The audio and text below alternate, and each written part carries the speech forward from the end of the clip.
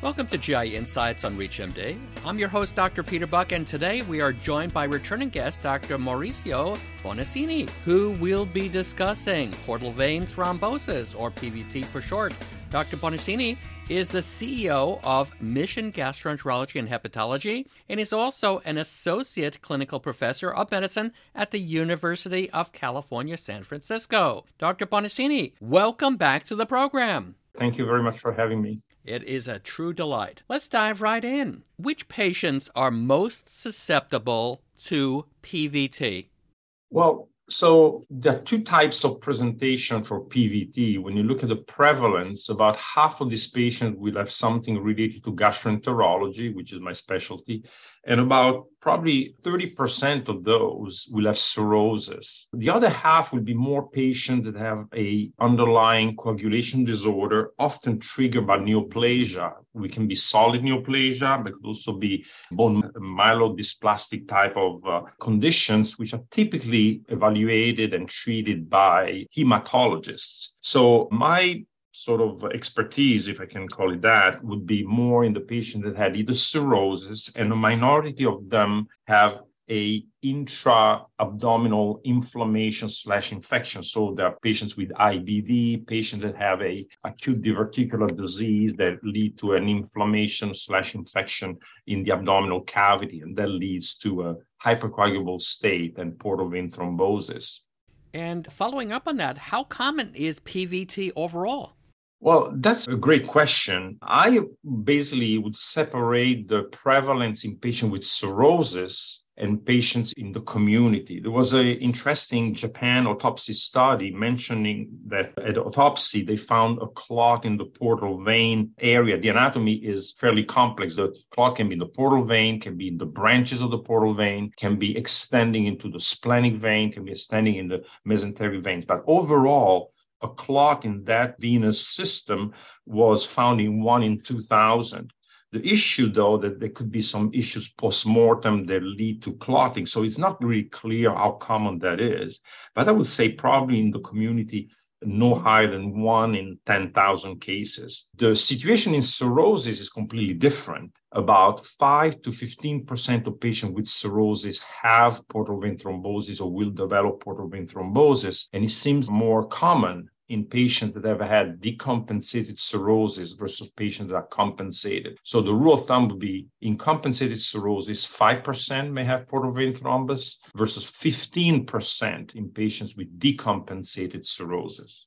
And the further follow-up on that is, how can we possibly tell whether the patient is having an acute PVT or has had it for a long period of time? So the presentation, which is acute, the typical triad is pain, fever, and ascites. But ascites is only present in 40%. So this is an uncommon situation. And so the symptoms are not always there. But I would expect an acute presentation more in patients, like I was mentioning before, with an acute intra-abdominal event, diverticulitis or surgery. Bariatric surgery, for instance, has been associated with portal vein thrombosis. And so the classical triad would be pain, fever, ascites, but it's not always there. And the diagnosis, of course, is usually with an imaging study, which gets done in most patients that present with an acute abdominal pain. And are there any ideas that you want to share with us with regard to pitfalls in making the diagnosis? Yes, I was reviewing the literature to see what is the sensitivity and specificity of tests. And predictably, ultrasound is a good tool, but it's not a perfect tool. The sensitivity/specificity is about 90%. The CT angiogram is better, around 95%. The MRI is the standard, has a better sensitivity overall, near 99%, and a specificity also in the neighborhood of 99%. The problem with ultrasound with Doppler is that, particularly in cirrhosis, the clot can be mistaken by slow flow, or rather the other way around. Slow flow into the liver, which is typical of patients with cirrhosis, can be mistaken for a clot. That's why I think a CT, MRI are better tools. Thank you. For those just tuning in, you're listening to GI Insights on ReachMD. I'm Dr. Peter Buck, and I'm speaking with Dr. Maurizio Bonaccini about portal vein thrombosis. Now, Dr. Bonaccini, can patients with cirrhosis be anticoagulated? So yes, it turns out that patients with cirrhosis can be anticoagulated. And when we think about cirrhosis, we often think about patients that coagulate poorly, but in reality, there's some mechanism that overcome, for instance, the low platelet levels, an increase in the activity of the von Willebrand factor that lead actually to some patient paradoxically to have hypercoagulation. Basically, the flavor that you get from the literature that even patients with varices, even patients that have bled from varices can typically be anticoagulated and not lead to a much increased chance of bleeding. So the short answer is yes, patients with cirrhosis, even with portal hypertension, can be safely anticoagulated. So what are some anticoagulant therapies you use for patients to manage PVT? If I have a patient in the hospital, I think we would start with low molecular weight heparin, which is typically given for about 5 days, twice a day. After that, one should start oral anticoagulants. And there I can say that the literature supports the use of the direct oral anticoagulants. So for instance, apixaban, which has been known to be superior to Coumadin in terms of safety and also led to less GI bleeds in the long term. And it's also very easy to give a low dose, then 5 milligrams a day that can be decreased in patients that you may not feel very comfortable, perhaps patients with very large varices. The advantage of apixaban over other DOACs is that it can be given in patients with a low creatinine clearance, down to 15 milliliters per minute. Others, you cannot give it below 30 or 50, while Coumadin should be the only anticoagulant that is indicated in patients that have a very low creatinine clearance. And indeed, if we think about apixaban for our patients who perhaps have already varices, what's the chance of a patient bleeding from varices? Well, so the literature suggests that they don't have much more bleeding, not statistically significant, over patients that are not anticoagulated. So as long as you pick your patients properly, and I think here I want to mention the AASLD decision tree. If patients have less than 50% of clot, so a small clot burden, the recommendation to observe the patients with, say, an ultrasound with Doppler every 2 or 3 months. Likewise, patients that have a complete thrombus with actually transformation called cavernous transformation, where you basically don't see a real portal vein, there's some channels that go around into the liver and lead to collaterals. Those patients are too advanced that anticoagulation probably would be a moot point. So that leaves the people in between that have more than 50% of clot, but they're not becoming cavernous or cavernoma, that you should treat only if the treatment will lead to a difference in the management, that is liver transplant. So basically, if patients have some clot burden more than 50%, and they are candidates for liver transplantation, then you could consider anticoagulation. So the guidelines do not say recommend anticoagulation, but they say consider on a case-to-case basis.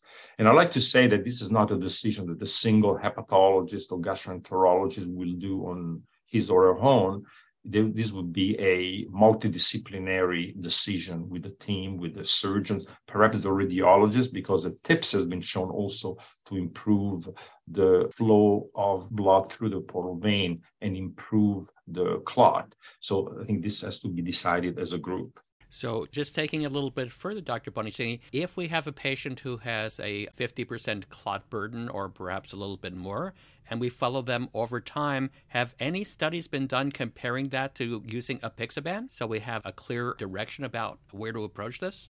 Well, that's a good question. In the literature, there's some data suggesting that a clot in the portal vein will lead to worse prognosis, but that's not been uniform. Some studies show that the portal vein clot does not really significantly decrease prognosis. I think in the cases of cirrhosis, which is a large minority of cases, maybe up to 50% of the cases, I think you have to decide, does the patient have a chance to get a liver transplant? And if the surgeons are not comfortable with the clot burden, then I think they should be anticoagulated. Now, there's another thing that we didn't discuss is that a number of these patients with cirrhosis and a portal vein clot will have a tumor-related portal vein clot, which is basically a completely different ballgame in the sense that those patients usually are precluded from having a liver transplant. So anticoagulation would not be indicated. And the typical finding in this patient with a malignant clot is that they have recanalization, revascularization within the clot, which is typical of malignant clot.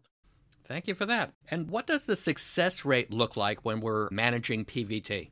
So that's also an excellent question, and that underscores the difficulty in evaluating the literature. Many of these studies have just been large case series, probably cherry-picked in one way or another, but the flavor you get is what you expect is basically a recanalization rate in about 75% of cases. And in my review of the literature, that's been the same using either a TIPS or using the typical oral anticoagulation that we just discussed. So the patency would be in the realm of 75% or so.